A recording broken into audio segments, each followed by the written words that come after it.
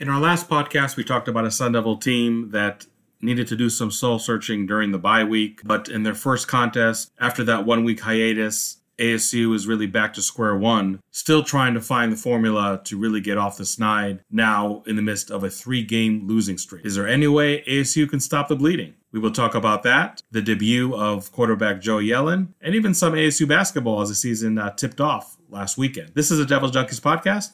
Thanks for tuning in. I was living in a devil town. I didn't know it was a devil town.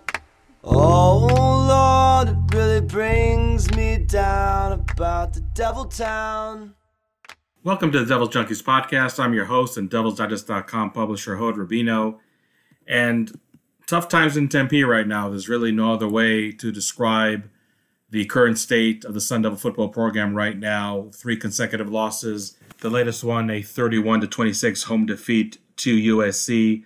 A game where Arizona State fell behind 28-7 in the first quarter. To the defense's credit, USC scored only 3 points the rest of the way. Arizona State scored in each and every quarter, but did fall short in their comeback attempt late in the game. And we usually start dissecting this game from an offensive standpoint, but I really think what happened with the Arizona State defense definitely deserves our immediate attention, if you will, when we analyze this contest. It's not only that Arizona State gave up 28 points in the first quarter alone, but it's also the manner in which those points were yielded. It started out with a methodical 11-play, 75-yard drive where the Trojans just grinded and poked holes time and time again in Arizona State's defense to score that touchdown. But the biggest backbreaker, or at least seemed like a backbreaker at the time, was a 3-play, 98-yard drive that culminated with a 95-yard touchdown reception by the Trojans.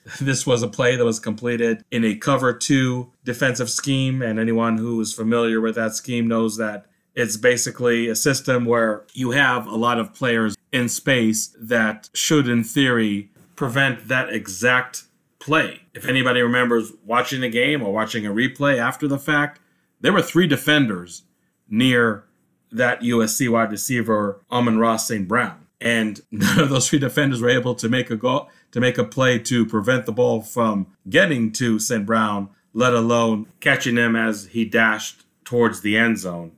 That was really the most disappointing defensive effort I've seen from Arizona State, not only all year long, but really in the Herm Edwards era. This is a system that at the end of the day has obviously the extra defensive back on the field on each and every down. And we saw in games, even against Washington State, for example, we actually saw 6 defensive backs out there for the Sun Devils. But you have the issues with the pass rush, and I think as much as you hate to admit it, it might be a necessary evil with the 3-3-5 scheme that Arizona State runs to have that shortcoming. Now, sure, there's ways to compensate with that. And Arizona State, truth be told, does bring extra players on the line of scrimmage. It's not uncommon at all to see 1 linebacker, maybe even 2 linebackers lining up on the line of scrimmage for Arizona State. So the 3-3-5 is something that doesn't always exist in its classic form, if that makes sense. But nonetheless, pass rush has been a big issue. But again, when you look at a scheme such as the 3-3-5, you're expecting that in terms of giving up a lot of passing yards, that really should not be a staple at all of this system. I mean, sure, you might give up the so-called dink and dunk plays to the flat, screens here and there, but to give up huge plays, to give up 4 passing touchdowns in 1 quarter alone. And by the way, those touchdown passes were completed by a true freshman USC quarterback, Kedon Slovis, who ironically prepped here locally at Desert Mountain. And by the way, Slovis set a record with 297 passing yards and 4 touchdowns, numbers that we have not seen from any quarterback in college football in the first quarter in the last 15 years. So some bad history being made over here by the Arizona State defense. So definitely really frustrating performance to start the game. Sure, it doesn't help that the offense went 3 and out in their first possession. So a defense that was just coming off a 75-yard touchdown drive where, again, the opponent is grinding them time and time again throughout their 11 plays. Now they have to take to the field again. That's definitely not an ideal situation mentally and even physically to be in, but nonetheless, the Arizona State defense at some point had to deal with the adversity, and that definitely didn't happen after the first quarter of play. Now, I'm not asking anybody to not criticize the coaching staff at Arizona State for this performance in the first quarter, because the criticism is definitely warranted. But at the same time, you would have to give some credit for the Arizona State defensive staff and defensive coordinator Danny Gonzalez, first and foremost, for stopping the bleeding and only yielding 3 points after that disastrous first quarter. And I don't know if USC really was taking their foot off the gas pedal, because it really was a one-dimensional offense through and through. They only rushed, I believe, for 70 yards the entire afternoon. So it wasn't like there was a balanced offense that were trying to eat up clock in some stages of the contest. This was a USC offense that was out there to throw the ball and throw it often. And as much success as they had in the first quarter, even to some extent, I would say in the first half, the second half was a whole different story for the Trojans. So I don't know if it's a silver lining, because at the end of the day you lost, and you lost because you put yourself in such a huge hole, but it was encouraging, I don't know if that's too strong of a word, to see the Arizona State defense really shore up all its deficiencies from the first quarter and did to finish on a strong note. Now I'm going to repeat a narrative that I think I already mentioned in one or two podcasts earlier this year, and that this team is still a very young team. And I know it's hard to exercise patience in college football. There are a lot of teams out there that are more than happy to wave the axe on head coaches, coordinators, players when things go south. And with Arizona State, I think for now the patience, at least from the coaching staff, really has been there. But I totally understand why the fans are really disgusted with a team that started out 5-1, is right now sporting a 5-4 record. And when you talk at very modest goals as far as bowl eligibility, ensuring a winning record, as minimalized as those goals are, as those goals that probably a lot of fans think they should never strive for, those are accomplishments that Arizona State has close to no margin of error, with a very challenging schedule coming up. And when you talk about the Arizona State defense, the same unit that gave up 547 offensive yards to USC are now going to face the number 1 and number 2 offenses in the Pac-12 in Oregon and Oregon State. The order of the games is going to be reversed. They're playing at Oregon State this week, hosting Oregon the following week. And then got the Territorial Cup. And even though Arizona has probably had more struggles than Arizona State by and large, it's still an offense that can be dangerous to defend. And honestly, if this Arizona State defense is not able to pick up matters pretty quickly over here, I think in such an emotional game against your arch rival, they might have a whole new set of issues to contend with in that last game of the season. And who knows if by then Arizona State is still fighting for bowl eligibility. Arizona State still has a chance at a winning record for the regular season. We all know the month of November is going to be a challenging one, and with the way the Arizona State defense has played as of late, it's making it even a tougher task to really finish the regular season on a strong note, on a note that was similar to what we saw in the month of September. Moving on to the offense, and I'm not going to spend too much time talking about Joe Yellen's debut, because we do have a special guest and former Arizona State quarterback Woody Carpenter, who's really going to delve deep into the debut of the true freshman quarterback on Saturday. But real quick, I definitely think it was an impressive showing by Joe Yellen. As expected, had a slow start to begin the game, but finishing with 28 completions out of 44 attempts, with 4 touchdowns, 292 yards, did have the 2 interceptions, only sacked once. I think, considering the fact that he did not even have the entire bye week to prepare for this starting role, actually practiced just twice before the USC game as a starter, that is something that nobody should take for granted or even gloss over. Much easier said than done. And again, we'll talk to Woody Carpenter a little later in the podcast to explain all the difficulties that go with that. My biggest disappointment is with the running game. And we all know coming into the season that when you have a true freshman quarterback as your starter, that he needs to have a running game to lean on. He needs that for support more than a senior quarterback would need, obviously. And it's just ironic that last year when you had a fifth-year senior in Manny Wilkins, who maybe did not need a strong running game per se just because of his own skill set, the fact they had a wide receiver like N'Keal Harry, but still received a school record season by running back Eno Benjamin. Now that you have a true freshman quarterback as a starter in Jaden Daniels, or somebody like Joey Yellen, another true freshman who made his debut just last week, the running game, by and large, has been nowhere to be found.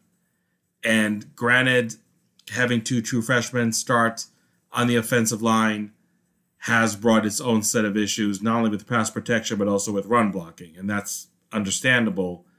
But the fact that Arizona State does not have an offensive line that, at least during some periods of any given contest, can impose its will on its opponent, I think is really an unpleasant surprise.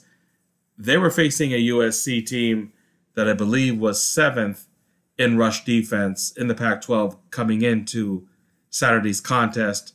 And here we have a true quarterback in Joey Yellen having his two first plays from scrimmage called as pass plays instead of running plays by Eno Benjamin. And it's almost as if you signal to the USC defense that you're waving that white flag pretty early in the game, saying, you know what, true freshman quarterback or not, we don't have a lot of interest in running the ball today. We're just going to take our chances with throwing it. And I'm not saying that approach was a total disaster because, again, Joey Yellen did put up some good numbers, but still not to have a strong running game supporting Joey Yellen, not to have even a balanced offense to begin with, I think really played into USC's hands. Now, the irony here, as I mentioned earlier, is that USC was very comfortable having a one-dimensional offense, rushing for only 70 yards the entire game. And even though they only scored 3 points in the last 3 quarters, they still were able to come on top. So the one-dimensional approach worked much better for USC than it did for ASU. And even though you had two true freshman quarterback against true freshman quarterback, Kedon Slovis obviously had more experience than Joey Yellen, so he could afford, if you will, not to have a strong running game, really depend more on his arm and not be hurt by that. But there's no doubt in my mind that this Arizona State offense is not going to operate at the highest level when their running game is non-existent, when their quarterback has to have over 40 pass attempts, and Joe Yellen had 44. So that really hindered the offense quite a bit. And again, I know people are sick about hearing about the youth, but when you have the youth that you have with the offensive line, that is one of the byproducts of it, where not only pass protection is not going to be consistently at a high level, but also run blocking is not going to be at a caliber that we've used to see in years past, especially in 2018 when Eno Benjamin broke a school record for the single most yards rushed in the season. And that is just really, really hurting Arizona State right now. And then when you talk about Eno Benjamin fumbling the ball twice in the last couple of games, Saturday's fumble, I believe, was actually in a passing play, not running the ball, but nonetheless, an issue that was really non-existent in 2018 has become all too common this year. And I still contend that Eno Benjamin is very frustrated with everything that has been going on. He's not able to put up the numbers that he put up last year, not even close. And not that I was expecting him to break another ASU record, or his own record, I should say, this year, but I definitely did not expect him to have the paltry numbers that he has right now. And really, with that offensive line having its issues for several weeks, I just don't see things getting better for Eno Benjamin in the running game anytime soon. So now you're stuck really riding the arm of a true freshman quarterback, whether it's Joey Yellen, whether it's Jayden Daniels, but that is what's going to define this Arizona State offense for the last 3 games of the regular season. And that is definitely not an enticing proposition to have. And time will tell if Arizona State can deal with that set of circumstances and really operate the offense at a much higher level and really at the level of its last 2 opponents. So as we know, the biggest storyline of the Arizona State offense on Saturday was the debut of true freshman quarterback Joey Yellen as the Sun Devil starters. And let's turn to our guest, Rudy Carpenter, to talk about how Yellen performed from his point of view and just the quarterback situation in general for the Sun Devils.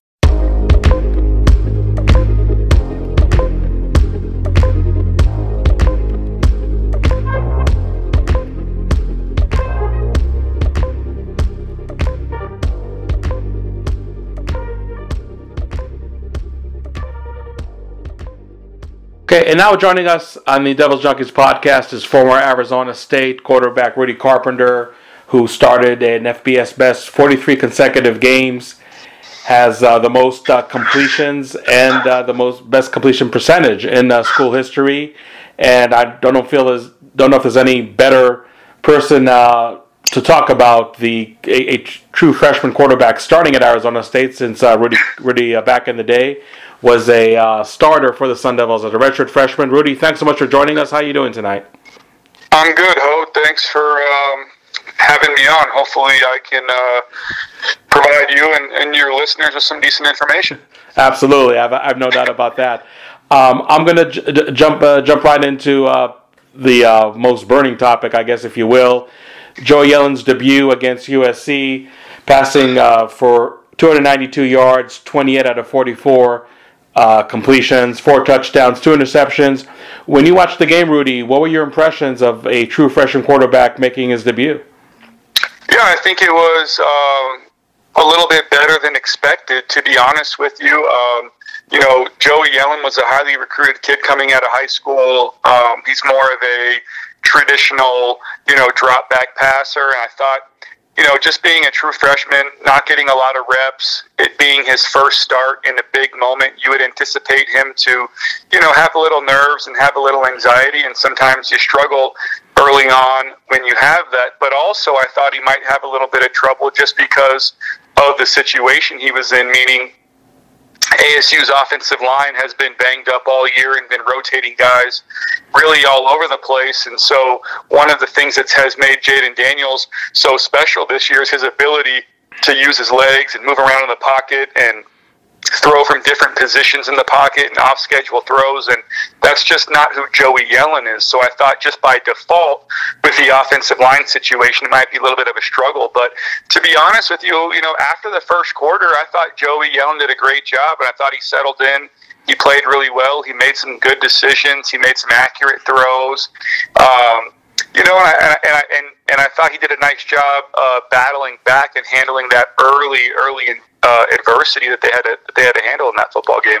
So for the first time this year, ASU had a true freshman starting the season opener, and for the first time in program history, we had a true freshman quarterback replacing a true freshman quarterback as a starter. When you talk about just that obvious lack of experience, and offensive coordinator Rob Likens admitted that throughout the season, Joey Yellen is not getting any reps with the ones in practice, and only got, 2 practices right before the USC game, practicing with the starters. From your experience, that seems like a monumental challenge to not only start a game as a true freshman, but not even get that many reps with the starters.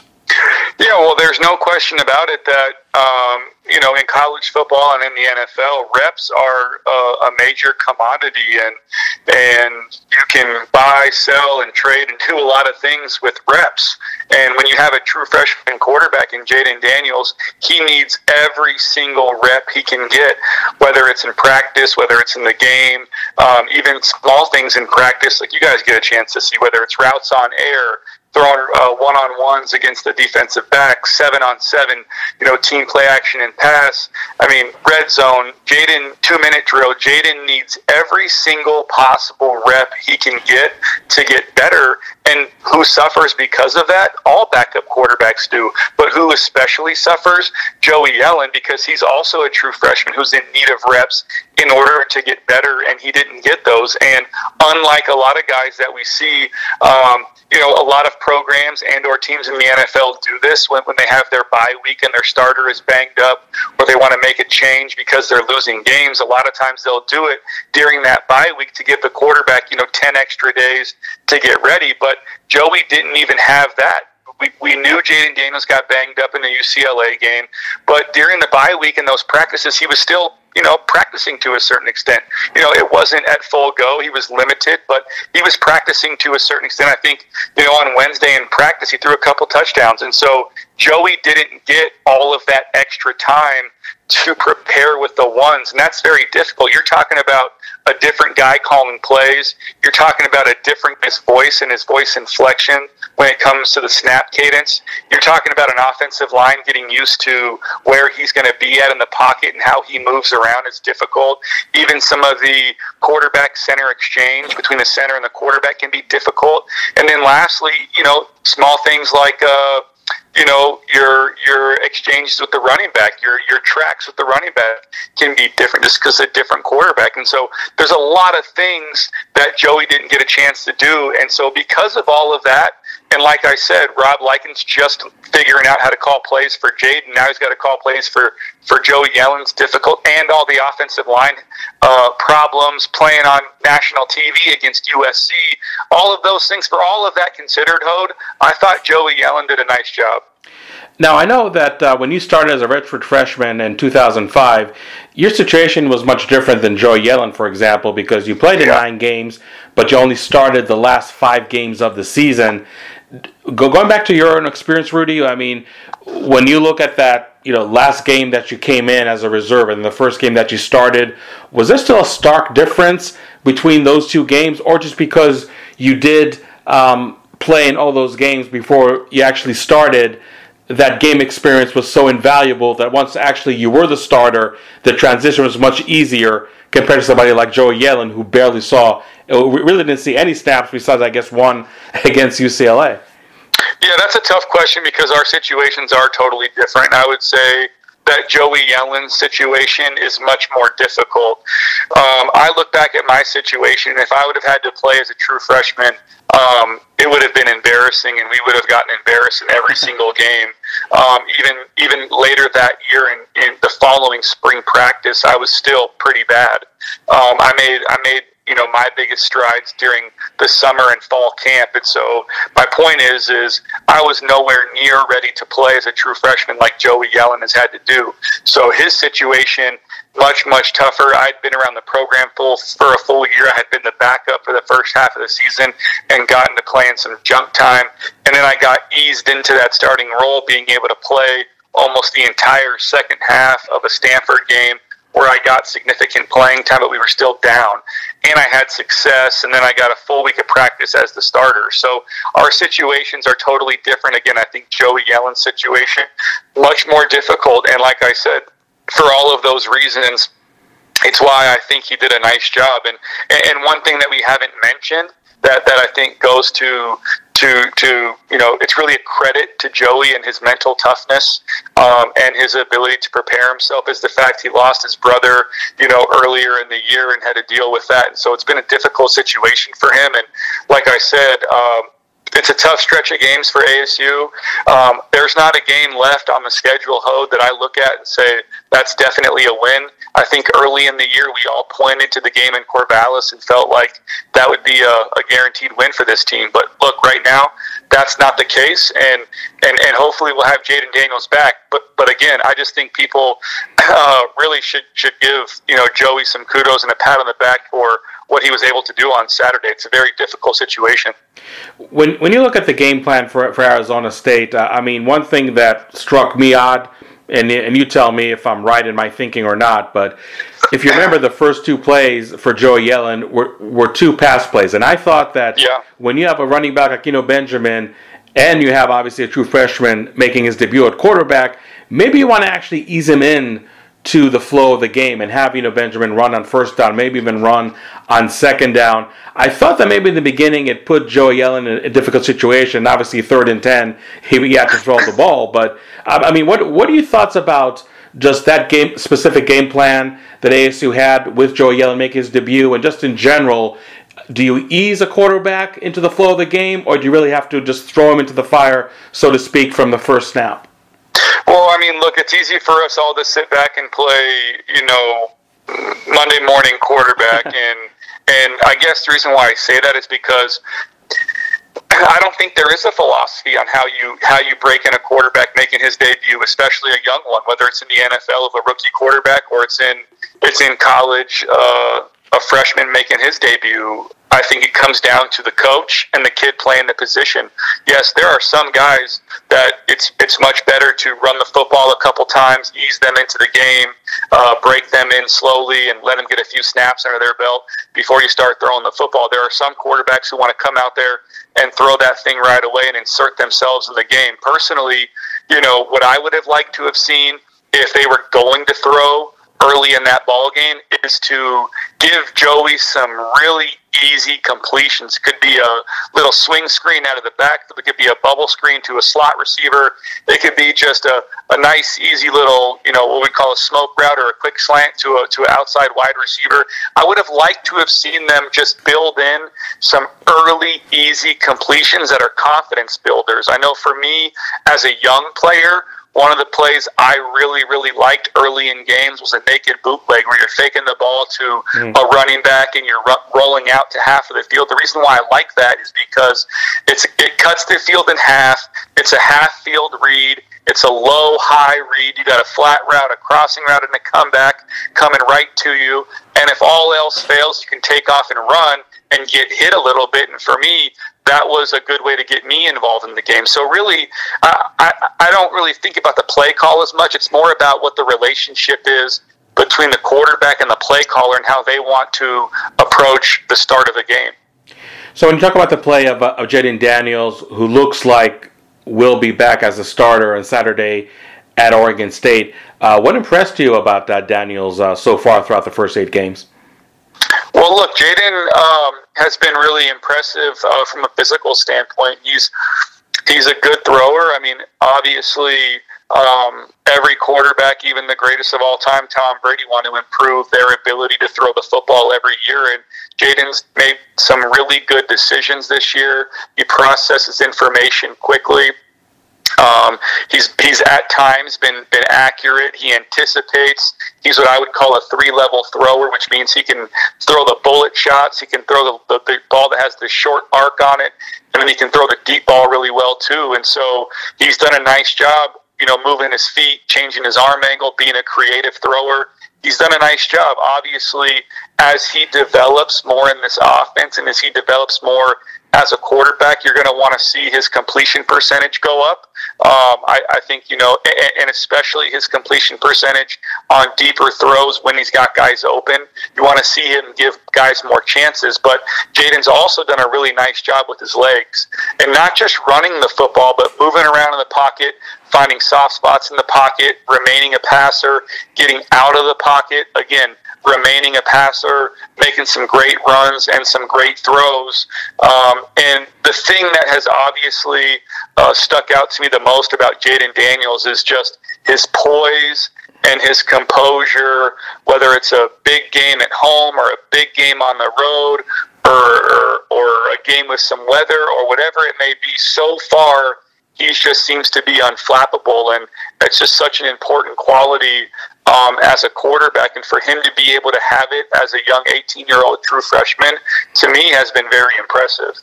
And last question, Rudy. I'm not here to suggest by any means that there is or should be a quarterback controversy at Arizona State. If Jayden Daniels is healthy enough to play in Corvallis on Saturday, he should be playing.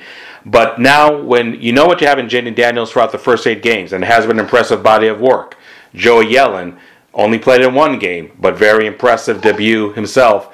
Now having 2 quarterbacks that you know can play well at this level, is that the quote-unquote good headache for an offensive coordinator?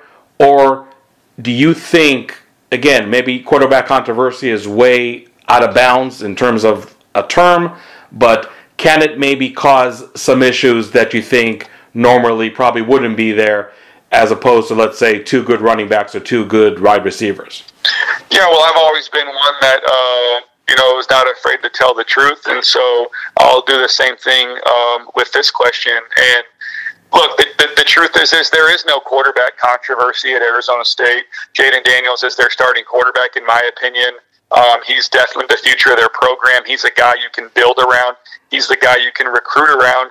He's the guy that you want to sell to recruits, especially explosive playmakers on the offensive side of the ball, that this is our quarterback, this is the guy we're rolling with, and this is the guy we want to go win a Pac-12 championship with. And so I think Jayden Daniels is your quarterback. Now, with that being said, I am happy for Joey Yellen, because I do think he's a good player, and I do think he's a capable quarterback. And unfortunately, in today's day and age, and it's been like this for a long time, only one guy can play. And when you have two guys on your roster that can play and that can be starters at other major universities, most likely those guys are going to take that opportunity, or at least seek that out. And so I wouldn't be surprised, if when the season is over that Joey wants to go explore some other options. I think that's more of the case, or that's a better scenario in my view than a quarterback controversy.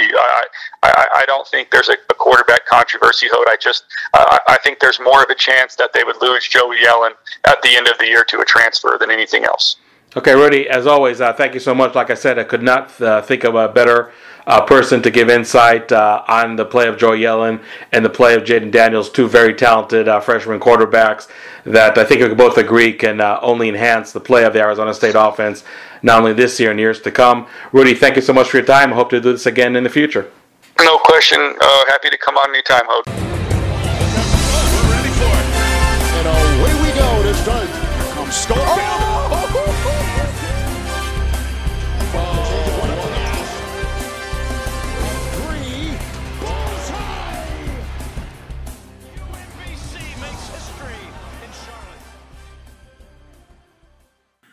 Yes, that unmistakable theme song that tells you that college basketball is back. Not quite a March Madness, obviously, as the season just tipped off for Arizona State and the rest of the NCAA teams last week.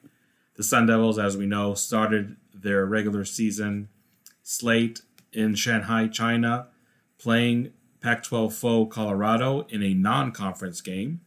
And in that contest, ASU fell by the score of 81-71. Arizona State was without two of its best front court players, two starters really for that matter, junior Romello White and sophomore Tayshaun Cherry. Both were suspended for this contest due to violation of team rules, and this is something that did take place back in the States. It did not take place in China, so both players did make the trip. Also missed an exhibition game that Arizona State had a couple of days before their regular season tip-off against Colorado. So because of those absences, it's really hard to glean much of how good or hard challenged this Arizona State team will be. As expected, they definitely were not able to rebound up to par with Colorado, losing that battle on the boards 48-36.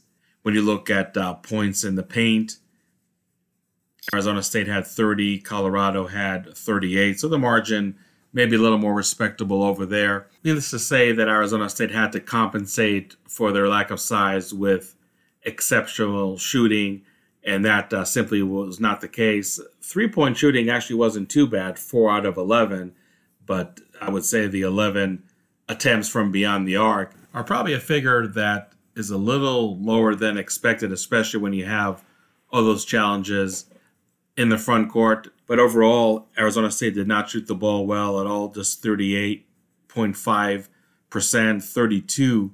32% in the first half. And that's where Arizona State already dug itself a hole, trailing the Buffaloes at halftime 42-29. The second half, we did see improved play by Arizona State. And just about midway through the second half, at the 10:19 mark, Arizona State was tied 59-all with Colorado. And the way the game was being played for the first 30 or so minutes, that was somewhat of an unexpected result by Arizona State and really showed the resolve that the Sun Devils had coming out of the locker at halftime. But they were outscored the rest of the way 21-11, and the lack of depth, again, because of those suspensions for ASU, definitely showed over there. It was definitely encouraging to see some of the veterans for Arizona State play well. Remy Martin, 23 points, 8 assists, 9 rebounds, so very close to a triple-double in the season opener. Senior Rob Edwards, a player that really was not playing up to par last year because of a back injury he suffered really early last season. I thought had a solid game with 20 points, 4 out of 6 from three-point range. Kimani Lawrence, who I think is going to be a very important player for Arizona State this year, the junior forward, had 10 points for Arizona State.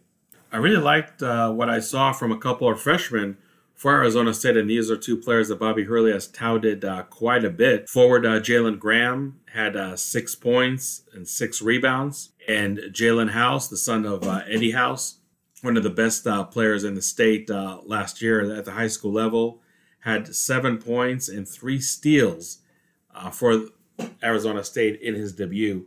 So definitely impressed with those players. I think maybe the most disappointing aspect was with the other group of newcomers, those who came from the junior college ranks. First and foremost, guard Alonzo Verge, another player that Bobby Hurley touted quite a bit in the offseason and I thought would be an immediate impact player for Arizona State.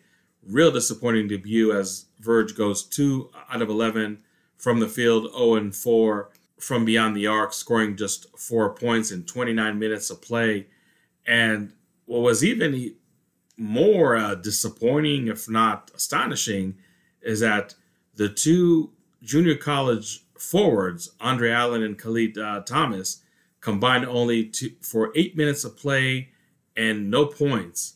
And those are two players that I really expected would see quite a bit of more playing time, if nothing else, in the season opener with the absences of Romello White and Tayshaun Cherry. For one reason or another, that did not take place, and that obviously challenged Arizona State that much more on the boards. And I'm really curious to see if the development of those two junior college players is maybe lacking, and that's why we haven't seen them play that much against Colorado, or is just a matter of maybe just a bad matchup in the staff's point of view, and we are going to see much more from Allen and Thomas in the future. But I thought that was, if nothing else, a surprising factoid of this game, if not really disappointing. So again, it's really hard to come up with any sweeping conclusions for this Arizona State team, A, because it's just a season opener, and they did play one of the best teams in the Pac-12, a team that I think is going to be ranked in the top 25 for a good portion of the year, and the fact that missing Romello White, missing Tayshaun Cherry is just way too much to overcome. I know this team is fairly deep, but that really was too much of a blow to absorb for Arizona State. They really needed to resort to the so-called small ball, really rely on their perimeter shooting, which for a lot of players not named Remy Martin and Rob Edwards was simply not there Saturday morning in Shanghai, China. And that's why Arizona State came out on the losing end. I guess this is a game where if you want to look at the glass half full, I thought Arizona State would really be out of it quite early. And truth be told, they were in the first half down by 13. But the fact that they were able to battle and tie the game, like I said, with 10 minutes and 19 seconds left in the contest, I thought was very encouraging to see the fight from Arizona State, which, again, was severely hindered with the absences of White and Cherry in that game. So that was definitely the encouraging part. But again, I just have to point to the lackluster play of all three junior college transfer players who I thought would definitely be more significant overall in the makeup of this Arizona State team. On the one hand, you really can't worry too much about a season opener.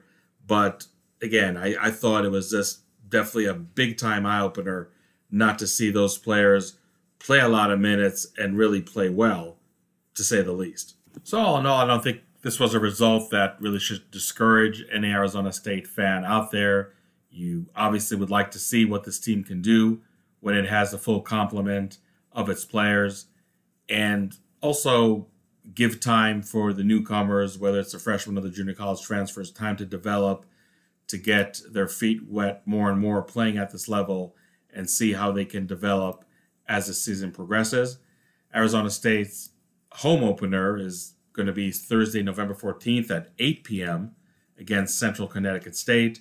And their next game after that will be Sunday, November 17th at 4 p.m. as they host Rider.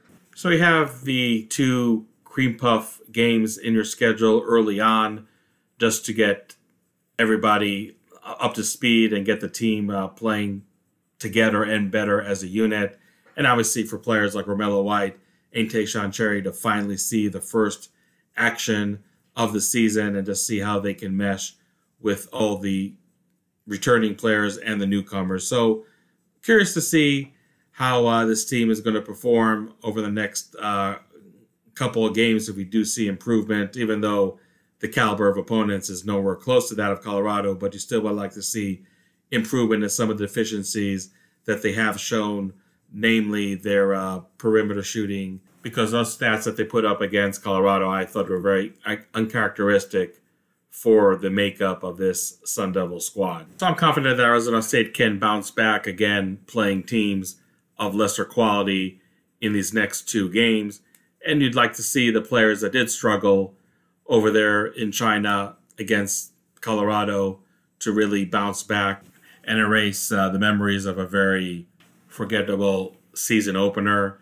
Keep in mind that not only do we talk on our podcast about ASU basketball, but my senior staff writer, Jordan Kay, also has a podcast that's actually devoted solely to basketball called Pull Up Jays. Make sure that you follow that podcast on Twitter and on our front page at devilsdigest.com. We will always post a link to the new episodes as they are published.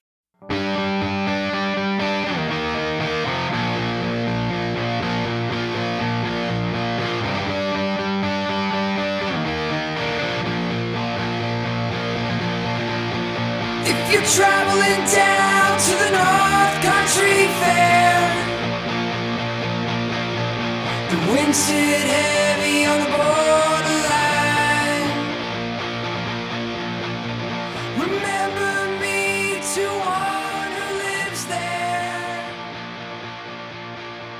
She once was a true love of mine.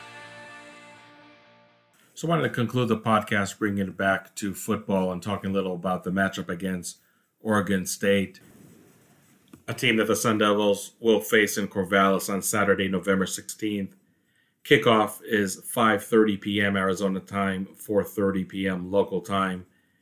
And the Beavers are a squad that you can look at them and see that they definitely are improved from the last couple years where they won a combined 3 games total, and here with 3 games left in the 2019 season, they already have a record of 4-5, 3-3 in Pac-12 play. Looks like they'll avoid the basement of the Pac-12 North, something they were not able to do the last couple of seasons. But now the question is, how high in the standings can they finish? So they're definitely plenty motivated to show even more progress in the last couple of years. And they figure that with Arizona State struggles, this might be the team that they can continue and have a fairly successful season against. It's a team, when you look at the statistical records in terms of offense and defense, they're ranked right around Arizona State in the bottom echelon of most categories. So I really feel that this is a game where I don't think any team has really distinct advantage over the other. Ironically, Oregon State is a team that had 2 losses since the beginning of October, but with losses did come at home. Now they did come at the hands of Utah and Washington, teams that are right now certainly better than Arizona State, but they might be feeling the pressure of winning a game at Reser Stadium because it's definitely been a while for this team. And for Arizona State, it's a team that actually played really well on the road, I thought, especially in the month of September, winning games at Michigan State, at Cal. But obviously later on in the season, losing at Utah and losing at UCLA, I think that road game magic, if you will, definitely disappeared for ASU. And this is the last time that Arizona State has a chance to win a game away from the friendly confine of Tempe. Even if they do go to a ball game, something that's very much in question right now, it's obviously going to be at a neutral site. So the biggest thing you want to see is Arizona State not beating itself and really correcting what needs to be corrected. And that's not to say that you need to overlook what Oregon State can bring to the table, because I think especially on offense, it can be a very dangerous team. But you just want Arizona State to eliminate all those miscues that keep on repeating week after week, talking about the high number of penalties, talking about the slow starts. And you just wonder if the coaches can finally break through to those players and convince them or show them the right way on how to not self-destruct each and every contest. That's going to be a huge question mark.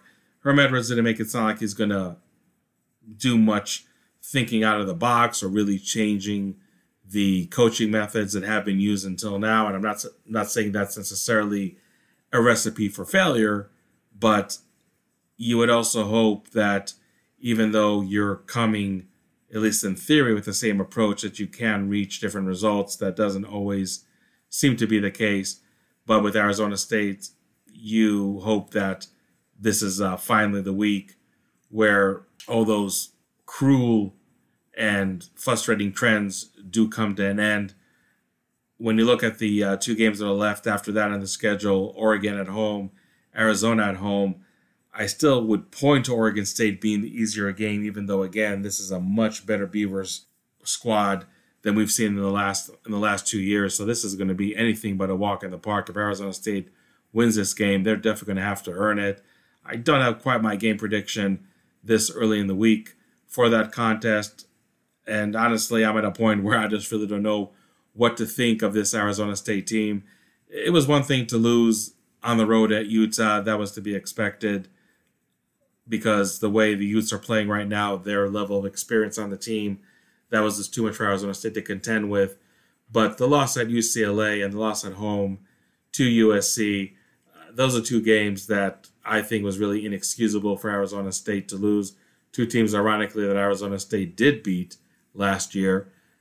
So it'll be interesting to see if Arizona State can bounce back from a 3-game losing streak, or do the woes continue for the Sun Devils and give really genuine concern that this team is just broken beyond repair for the rest of 2019. So just like we said in the last couple of games for Arizona State, the next contest will tell us a lot about Arizona State, and I think fans were not too happy about what the last 2 games projected or conveyed concerning the program. And we'll see if Arizona State has what it takes to, as we said earlier in the podcast, to stop the bleeding from a considerable gushing wound right now.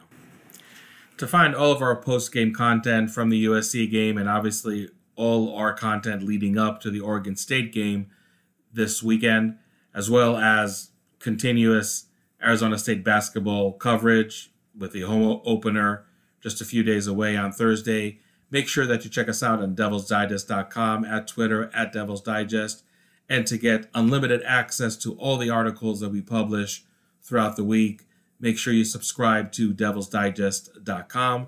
I'd like to thank again our guest, Rudy Carpenter, former Arizona State quarterback, talking about the debut of signal caller Joey Yellen and just the quarterback situation in general for Arizona State. And our next podcast will air after the Oregon State game in Corvallis. Enjoy the rest of the week, and thanks again for tuning in. I was living in a devil town. I didn't know it was a devil town. Oh Lord, it really brings me down about the devil town.